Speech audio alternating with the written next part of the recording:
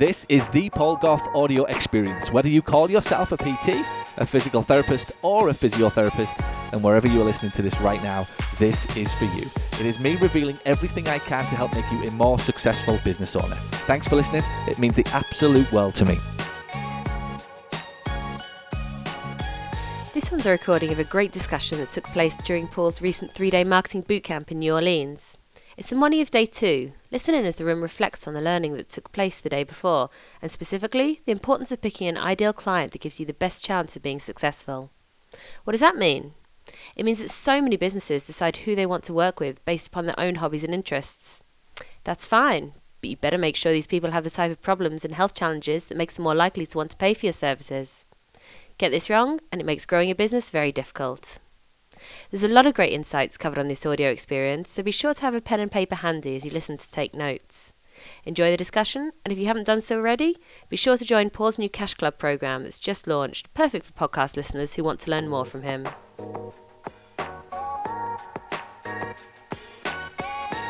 All right, good morning, everyone. Should we get going? Is everybody well? Well rested?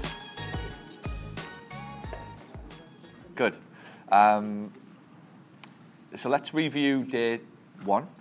I always like to start with the recap. It's incredible what 12 hours can do as to how it, I'm sure you all spent all evening last night diligently thinking about what you learnt yesterday and stayed away from Canal Street and the French Quarter. And no? Okay, was it just me? We didn't make it that far. That's tonight. The casino. You only got to the casino. Yeah. So let's reflect on yesterday. It's important to do it. Really the gold of everything that you do like this is not in the actual doing, it's in what happens after it. Honestly, the next day is always the best. For most of you, it'll be Monday. That the synthesis, if you like, of all of this should start to play out. And the next day after every day, I like to look back and just ask some questions. What did you learn? What do you know now that you didn't? What have you seen differently about marketing, about your business? Some nice breakthroughs already coming from this side. Just clarity is a big thing. Clarity is a huge thing in business. In that, I don't believe that many business owners today are not working hard. There's no shortage of business owners who are not tired and not stressed. They are often working hard but on the wrong things. And just sometimes to take an hour or 2 hours, whatever it'll be, to reflect upon what you're actually doing and ask if it's the right thing to be doing is very important. So much like that yesterday, often what you close out the day with is your takeaway. Most of the time when I do this, it's very different the next day. You've had time to synthesize, think, reflect, work out what you learned, what you picked up, and how that applies to your business and what you're going to do when you take back. So let's go around the room. We'll start with Kimberly, and we'll work our way around as to big takeaways from yesterday and how you think that's going to apply to your business moving forward. Well, I'll share the short story I just told you. So my business partner's here. She's attending CSM. She does more of the patient care than I do. So I put her through this. I taught her all the principles. That way I would remember. And then I had her go through the exercise of listing the favorite patients. And then and she was all over the board like I was. I said, now pick 2, now pick 1. Okay, we've been in business 19 years. We picked the same one, the exact same favorite patient. And so now, instead of, she was kind of saying, I want to go this way, and I was wanting to go this way with our perfect patient. That's the biggest one. Now we can focus our marketing, and we're in agreement. So that's my. Huh? Who was your perfect patient? She's 42-year-old female, does CrossFit. She's educated. She's motivated. She pays cash, and she is a better referral than most of our physicians. Because we're still there you go. Yeah. So we love her. She loves us. So what the conversation was when we were speaking about it was how they toyed with going through pelvic to pelvic floor in different niches, but their conclusion was that this person would likely bring in the pelvic floor patients anyway. Smart move, very smart move, right? And when you start to think like this is what it's about. It's who gives me the best chance of being successful in business. And sometimes the fear of going too niche too early is that it takes too long to get traction. And unless you've got a lot of money, being in a niche is difficult. And the example that I've given in the past about niches is the Ferrari mechanic. So if I'm a mechanic and I run a business, I can probably charge, let's say, $200 for a basic servicing of a car. And my advertising costs are going to be quite low because I can probably run an advertisement anywhere and pick up some kind of business. I can scatter an ad in a newspaper, any magazine, quick post on Facebook, because everyone's got a car. But that also limits what I can charge, because anybody can do that as well. The barrier to entry for the competition is also very low. So if I decide as a mechanic, good, I want to be a Ferrari mechanic, I only want to specialize in Ferraris. Now what's started to happen is I've limited the audience that I've got, but I'm probably having to spend more to find the audience. That's okay, because they'll spend more. Because the typical mechanic for a Ferrari driver, for a guy who drives a Ferrari or a girl who drives a Ferrari, might be $500 a service. Significantly more, but you get my point. Now, if I'm a Ferrari mechanic, but I only work with classic 1975 Ferraris, I'm probably charging $2,000 a service. And you're probably driving 5, 6, 7 hours to come and see me. But now my advertising costs are significantly higher because I can probably only get into the classic car magazines that are national based. My Facebook ads have to go right across state because there isn't going to be that many people with a 1975 Ferrari. But if I find them, they'll spend money with me, not just once, but how long? Forever. But the cost of getting in the game is a lot higher. And that's something to understand. I'm all for going in a niche. But if you niche too early and you niche too deep, it's very difficult to get traction because you need cash to do it. You need cash to find the pelvic floor patients or the postnatal back patients. Facebook it'll cost you more money to find the pelvic floor patient or the postnatal back patient than it would the general low back pain patient. Now, they'll spend more money. You can charge higher prices, but it will probably be a longer sales process, and you'll have to go deeper into a nurture funnel to take into account, for example, the skepticism, the nervousness, the uncomfortable conversation that guy or that girl doesn't want to have with you. And you have to factor all of that in. So it's going to cost you significantly more when you niche. But if you start to look at, well, all right, how could I set up a garage and become a mechanic that basically starts to have out the back a specialist unit for the 1975 Ferrari, that when I get them, or when I have that conversation with the Joe public coming in off the street with his Mustang or his Dodge or whatever it will be, and I start to put the word out that I've got a specialist garage out the back, then it might not take long for somebody to go, well, okay, I've got a friend in the other side of the state who's got one and he's looking to come, and so on. So my advertising costs are less, and I'm slowly getting to that niche practice that I want, but the cost of getting there is significantly cheaper, and I'm making money along the way. Makes sense? Because again, the mechanic who starts out in the 1975 Ferraris, he might get 1 or 2 in for the first 2, 3, 5 years. But if he basically goes, no, I only want to treat Ferraris, I'm not treating the Mustangs and the Fords because it's beneath me, it's not my skill set, fine, I respect that. It's just going to cost you a lot of money. And it's going to be very difficult to build a business fast. So I'm going to put this on the board. This was back to the conversation we had yesterday with Marcus about the profit and how he went into that store in New York. This was the graphic that he created, and he basically said, look, this is the staple garment, this is the shirt, this is the like $100 shirt that we want the guy to come in off the street. They identified it as a 25-year-old guy, slightly alternative view of the world, kind of, wants to live his own life, wants to be different, but not to stand out too much, and so on, right? So they went through the demographic and the psychographic of this guy. So this is the item. If we can get him in the store to buy this, then what we need to do is we need to create a cap, and we need to create a jacket, whatever that looks like. I'm not an artist. Is that the robe? Yeah, that was the robe. And then we need to create the jeans. And then we're going to create a basic T-shirt.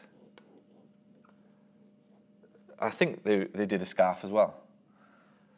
So the goal was to get him in the store to buy this at $100. Okay?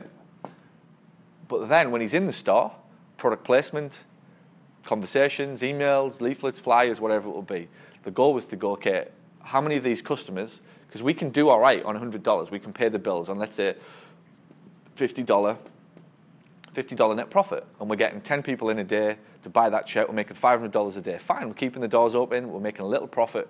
But what we want to have happen is we want to have every 1 out of 10 who comes through the door buy this for 75, and if we can get 1 to buy a pair of these for 75, and 1 to buy this for 75, and so on, we've used the same client, the same customer, the same marketing spend to make more money, significantly more money. And the business then becomes break even on the one item, significantly profitable on the range. So as you start to look at your patients, and this is where, I know we were having this conversation, Mike, as well last night, as you start to look at this patient that you're going to select, really it's no different. And why it's not about saying no to everybody. You're not going to say no to people. It's just who, if I bring somebody in through that door, if I bring this 42-year-old lady in, what does she give me the option to do? So if I can get more of them, she's going to spend money with me, right? Okay, and then I'm going, she averages $1,000 with me. Dead easy, time and time and time again. But what she also gives me is access to friends or groups or whoever for people with pelvic floor problems. She also gives me access to probably 15, potentially to 10 to 20-year-old kids, which could be then CrossFit. She also gives me access to 65 to 70-year-old parents.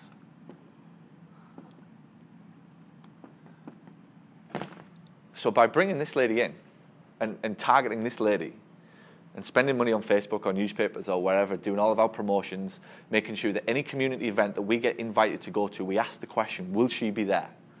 Because if she's not, I'm not going. If somebody said to me, come and speak, Paul, come and speak at CSM, there'll be 12,000 people there. Or, come and speak at PPS and there'll be 500 people there. Which one do you want? Give me PPS all day long. My ego would run wild at 12,000, but then my logical part of the brain would kick in and go, there'll be 11,725 students there. Why would I want to stand up in front? Other than ego, there's nothing for me to be there from a business point of view. I'd rather have a smaller audience, but more concentrated. So if I'm making a decision like that and I'm getting an option to do that, which regularly happens where somebody will say, come and speak, and I'm always having to go, okay, the trade-off of the time, who's in the room? Who's in the audience? That'll dictate my price. If it's a group that I can talk to and sell to and market to further down the line, significantly less. If it's not, the price will go up because there's no point in me being there. So when we're looking at making critical decisions in the business about time and best use of it, every time that you get offered, the Yell.com rings up and says, hey, do you want to do this? Or the local paper says we've got a promotion, or we can put you here, or we can put you there. We're going to get a booth at a 5K run. You have to ask, will she be there? If that's who it is. Because you just keep bringing more of these people in and then have your system set up with Infusionsoft, or you have your front desk person talking to them about the offer that you've got for these people, how you cater for this person, or whatever product or service you've got for that person behind the scenes. You will have a very successful practice very quick. The problem is, nobody's doing this. Nobody thinks of it like this. Nobody thinks like, let's get them to buy the shirt. Let's focus on the 25-year-old guy who'll buy the shirt. Because then once he's bought the shirt, he has to buy the hat, the scarf, the jeans, the tee. And we're not expecting him to buy it straight away either, by the way. We're not expecting him to walk in and hand over $500, but what we're going to do is get his email. We're going to get him a letter that goes out every 6 months, or an offer to join the club and get exclusive discounts, so that we continue to market to him afterwards. So the first sale becomes break even, or the first sale even becomes profit, but we get rich on the second, third, fourth, and fifth sale. So as you think about that for Phoenix, who's going to spawn all of this for you? Is it the 55-year-old, the 60-year-old? I've run a lot of ads in that area, and I'd be going at that audience to start with. Biggest bang for my buck to get going. I might want to work with CrossFit in a year or two's time, but that'll be slow to start with. I'm not saying it's not possible, but I can tell you, you run an ad down there for the 55, 60-year-old, not a problem.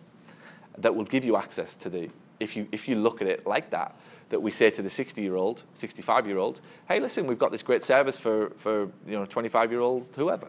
You're not going to be that specific, but you'd make it known to those individuals to tell their grandkids or sons or daughters or whoever to make it much easier for you to scale quicker. And that's really all of the decisions that we're trying to make in business. Is this the best use of my time, or is this sporadic? Is this the plan? Or is this somebody ringing me up offering me a deal that I didn't need in the first place? Great, I'm about to save $500 on some ads that I didn't want to spend, which is most people's advertising plan. You see it in my group. People are regularly posting, hey, we've been offered $400 for this, off this ad. This company contacted us. Was it part of the plan? Is your ideal patient in there? Does it fit with what you need to get? Or is this just an opportunity that you feel as though you have to take advantage of because somebody's offered you some money off? Much higher level strategic decisions about business. And if you play those decisions at every point in your business, you'll be significantly more successful and a lot less tired. So, good. Mike? Two things from yesterday. I was bouncing off a lot of the content yesterday, went over with my wife, and one of the things we got to was at the end, the messages, and she's like, so how do you create your message? And I said, well, it's easy. We use this structure. And she's like, I don't get it. And so we went through it, and she's like, oh. I get it. I get it. And so it was fairly easy to describe that way. And I'm sure we'll get a little more framework involved in that. And then, so I think that was a great takeaway for me. And then yesterday I brought up the fear-based marketing a little bit. Yep. And I had her just looking over, and she pointed out that one and said, what do you think about that? And I said, I brought it up. Yeah. And she said, it's interesting you say that, because just this last weekend when the Olympics were on, Apple had an ad. And on it, it had just people sharing experiences that they'd had with the watch. And we have 4 kids, and so my 7-year-old son was there with her watching the ad. He's probably seen it by that point like 3 or 4 times. And so I was sitting next to my wife, and he goes, Mom, you need an Apple Watch. And she's like, why? Well, in case our car rolls over, then you can call for help. You need an Apple Watch. So now he's bugging her to get an Apple Watch. For fear. For fear, exactly. Fear that they won't be taken care of if the car rolls over. Yeah. And so I shared, she shared that with me, and I said, is it bad? I don't know. But it went back to, again, what's our intent as a company as we use some of that marketing to go out. And it's, we want patients to come in. Why? Not because we need them to fear something, but because we want to help them to feel better. The only reason you're using that style is because it just is. It's not bad, it's not good, it just is. Anybody who doesn't understand it will accuse you of it's fear-based, it's this, that, and the other. Sadly, that's about 99.9% of the world. Or, in business, 96% who go bust. That if you're trying to make it something that it cannot be, you're trying to defy science. You are trying to define how old's your son? 7. He's a 7-year-old kid. Nobody's taught him to be motivated that way. I don't believe you've woke up on a morning going, here, I'm going to show you how to be motivated by fear. It's safe to assume that that's how we are inbuilt. We are motivated by fear. Did it just show, too, that we just acknowledge their fears?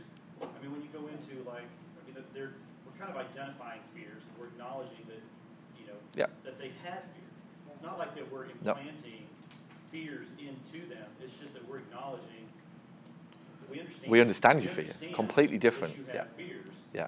And we understand. We understand it. If this is how you're feeling, we see this all the time, and we know. If this is how you're thinking, if this is how you're feeling, I get you.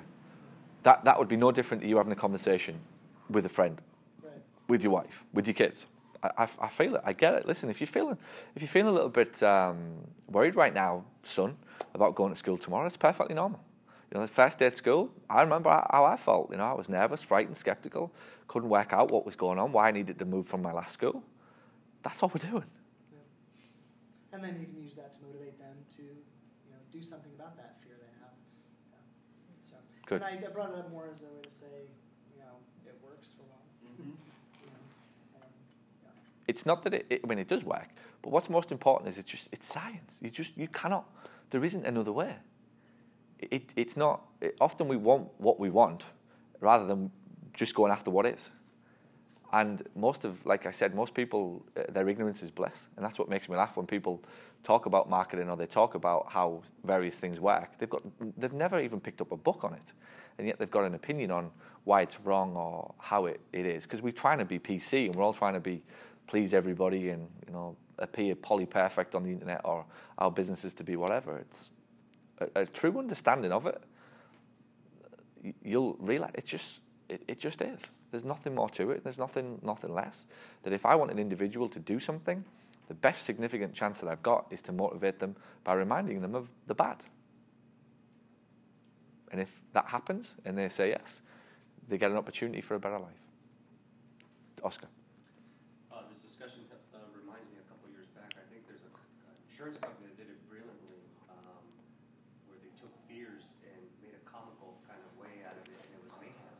Yeah. I don't know if you came out on Super Bowl or what, but it's like the most tragic things that can happen, really, but they kind of put a spin on it. But those are fears of what people is going through. Good. Tony. Just like the types of conversations I have with patients, I kind of, if someone would download a free report, I was very quick to come in for an eval. I wouldn't want slow them down. Yeah. Kind of thing. And I think it affected some drop-offs or just not knowing exactly what I was offering. And then to be a little more diligent with a follow-up system. So like what you said, getting a resale, stuff like that. The key word is relentless. Yeah. Relentless. I've been accused of it a few times. I'm happy to have that on my headstone all day. He sent too many emails, or he sent out too many postcards, or he made too many phone calls. But he helped a lot of people get rich, and he helped a lot of people get healthy. I'll have that on my tombstone any day of the week. And I do think that's what separates a lot of my success, if you like, from some people who are trying to emulate it or copy it or whatever. It's just the relentlessness. That I don't have any emotional tie to the outcome. I don't have any emotional tie to the opinion of 2 emails getting sent or 3 emails getting sent, because it just comes from such a BS place that there's no point even trying to think like it. But the more that you understand, which is why I try so hard to teach the fundamentals of human behavior, if you understand all of this, you'll see that there isn't another option. And it becomes a lot clearer and easier for you to pick up that phone again tomorrow, risking rejection, knowing that what they're doing is just a 4-year-old kid. It's laughable. It really is, if you choose to look at it that way. It's Harry and Lois. They're just frightened, petrified. Mother told them not to speak to strangers all their life. No clue what PT is. Don't want to risk handing over money. Impulse decisions are under $100. Fact, by the way.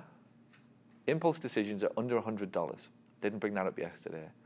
The moment you try to take somebody from $99 to $100, not an impulse anymore. The average price of PT, well over $100 now.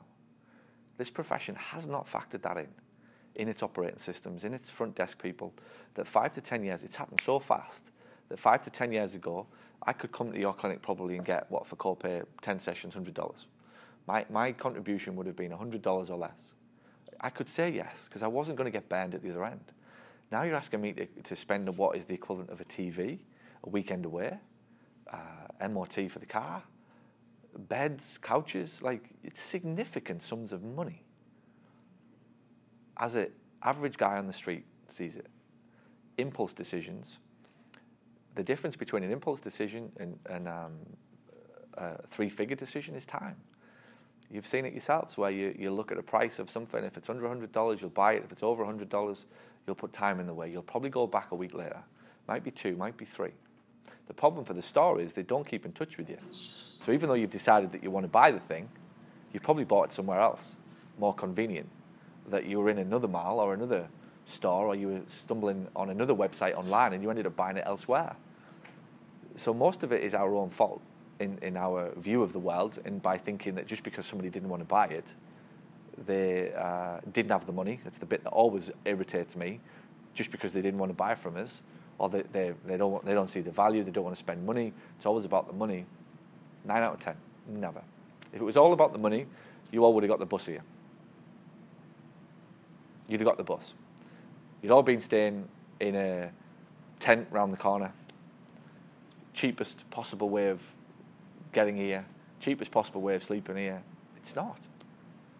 We just like to hide there as business owners because it's much more comfortable to say that it is. So it really does go down to relentlessness, not aggressive, but just hanging in and not taking no for an answer as such. No just means not right now, and having that compassion, that understanding of what they're actually going through, which was all of the principles we discussed in Morning One. And they'll never change. I could have this room full of every different type of business, and those principles really would be the same. Well done. What have you got? Yeah, so now we've got our ideal patients, or we know who they are in general. So yesterday we were talking about how I need to know not every single person, every single story in detail, yep. But all of his patients need to, all of his IBS patients, IBD patients, UC patients, I need to know all the symptoms, and I need to be able to understand them. Yeah. I've worked there for almost 2 years now, and so I know a little bit about them, but yesterday really brought about to me the importance of meetings, because at meetings we can find out about these patients, we can find out about all of, and then I need to know every single detail about each patient. Yeah. And then I can actually understand them on the phone. To say I understand, whatever. Yeah. How many of you? Here's a question. How many of you have ever had your admin sit in regularly on your sessions? In which session? Treatment sessions.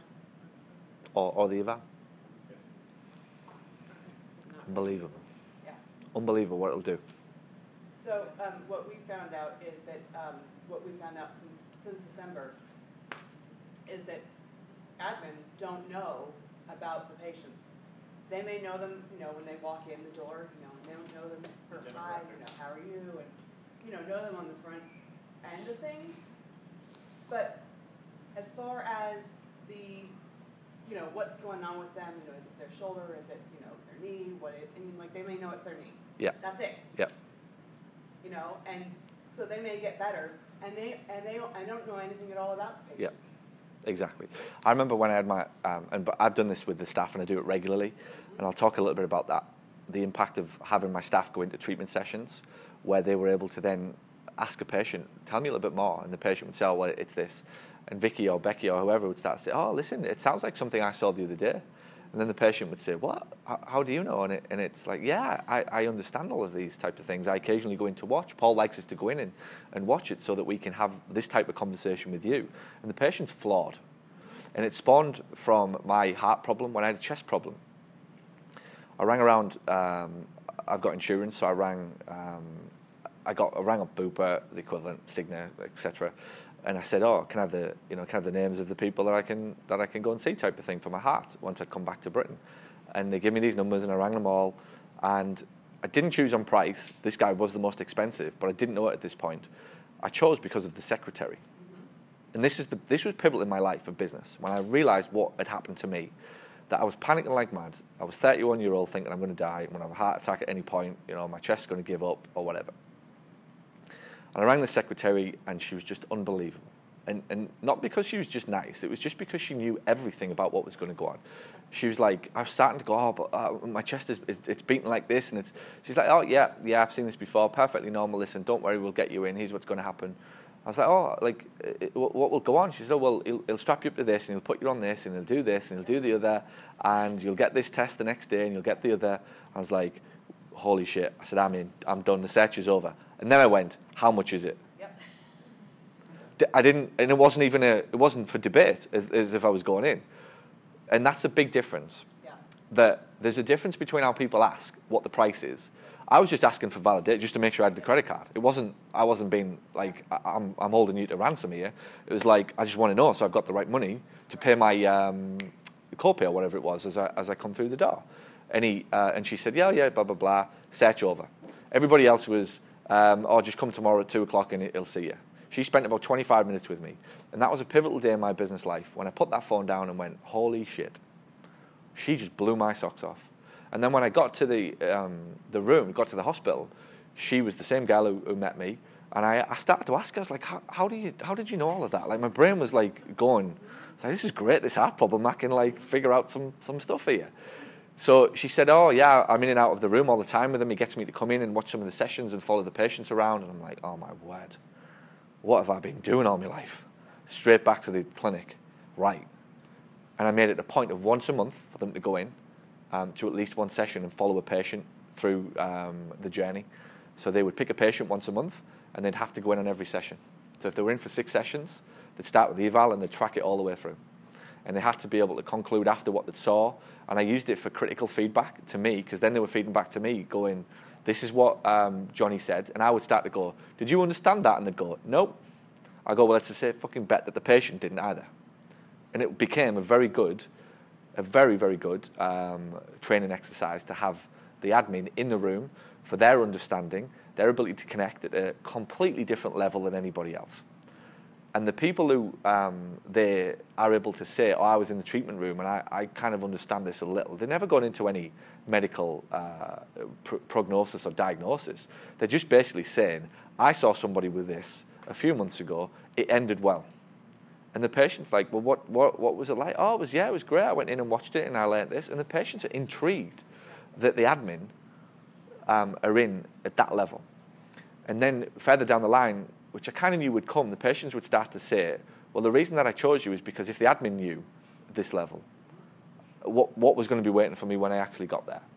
Now, you want to know how you get from $150 to $250? Like that. You want to know how you put an end to copay? With conversations like that. Period. Game over.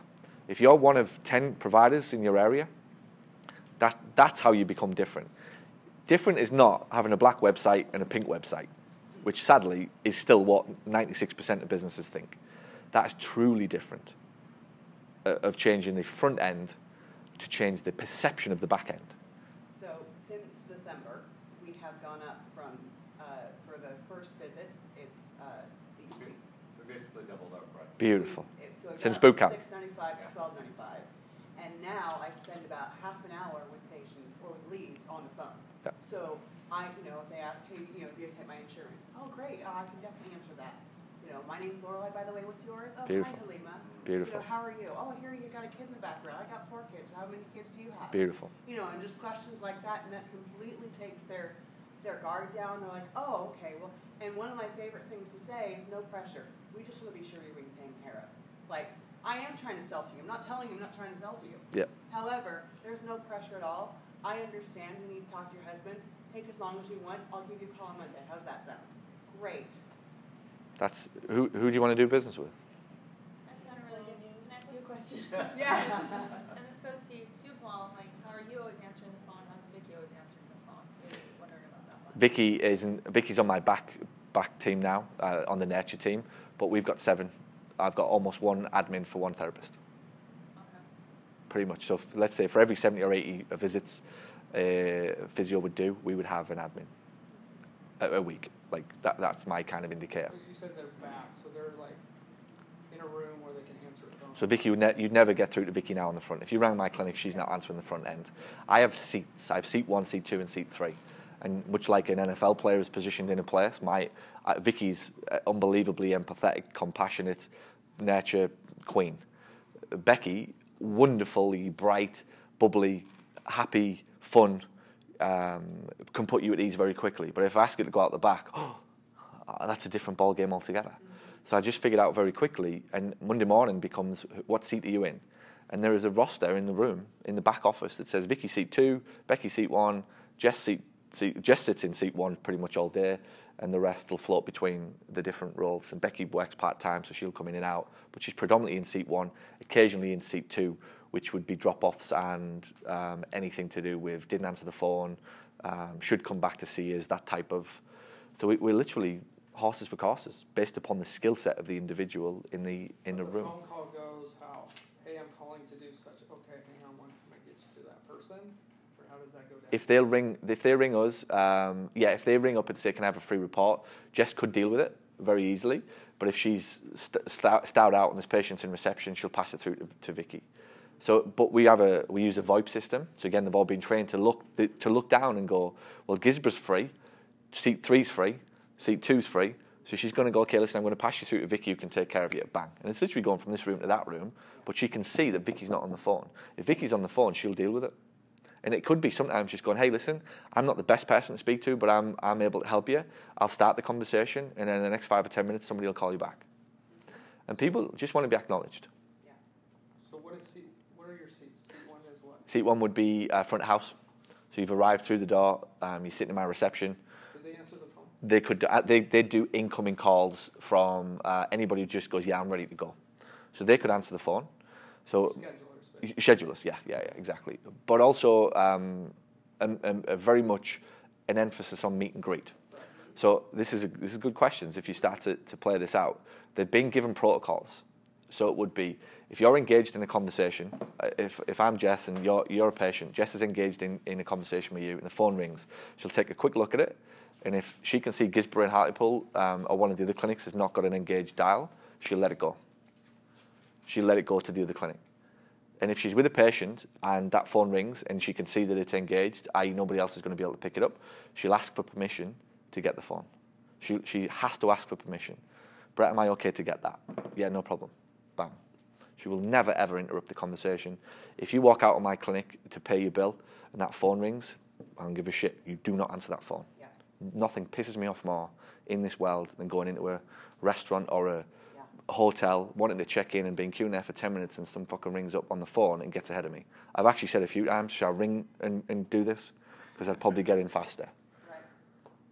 Basic 101, people recognise it. Really, really do recognise it. So the protocol is there. They clearly understand that 8 or 9 out of 10 times, they know what they're doing and what the culture is that we're trying to create and that feeling that we're having with the individual. That they're all in the game with each other. They know clearly what seat she's in. They can see on the phone if Vicky's not on it, she'll let it go. If Vicky's on it, she'll take a message and so on. So seat 1 would be incoming calls plus meet and greet. Seat 2 would be drop-offs, follow-ups, general admin-y, faxes, emails, all that type of stuff, where she's grabbing the phone as well. And seat 3 would be follow-up. So Vicky would sit in seat 3, or Sarah would be sitting in seat 3. We'd always have somebody in seat 2, which is almost like an overlap in my main clinic, and we'd have Jess at seat 1. But then I've got somebody in all the other clinics.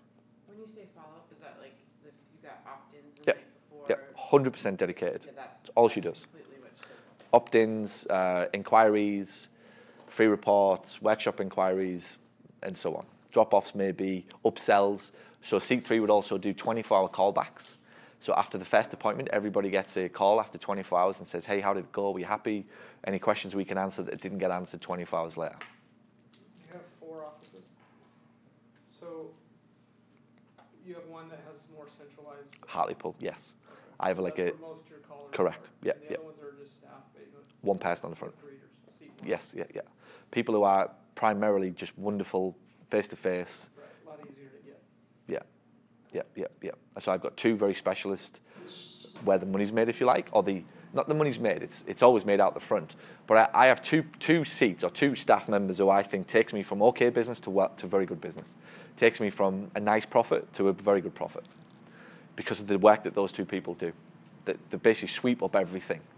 That Jess is great, Becky's great, Sarah's great, Charlotte's wonderful. They're come on in, they'll take care of you. They will love you to death and just be all over you. But they're not sellers. They're not gonna take, if you get a bit arsey on the phone, they're not gonna like that. And I lose their love of their job. They're very timid, but in a lovely, passionate, compassionate kind of way. I can't put them on the phone to people who are probably gonna or could potentially be a bit abrupt to start with. So that's how I play the business out. Yeah. You don't have somebody in a seat to answer like payment questions or billing? That would probably go through to seat 2. So seat 2 is like sweeping up all the time. So Jess would be in seat 1, wonderful front of house, fun, bubbly, cheeky, has some fun. Come on, sit down, take your coat off, cup of coffee. She's that type of gal. Then it would probably be Becky, who would be seat 2, who would be faxes, emails, responding, sending stuff off, shoving stuff out in the post. She's probably sending the free reports out in the post, sending the books out that I've signed, etc. She would be the one who would probably deal with. Jess would go, can I pass this through to you, Becky? Yeah, give it to me. She's got the dashboard in front of her, but she's in another room. You wouldn't see her. She'll walk through and could jump on seat 1 if Jess goes on lunch. Becky would jump on seat 1 while Jess is out, and then when Jess comes back, Becky will go back. But Vicky or Sarah are always on the phone to make the money's made. The profit, the profit that I want is really made in C3. Having that dedicated person on the phone all day. Can I just say that the scripts that we got in December have been phenomenal. Thank you. We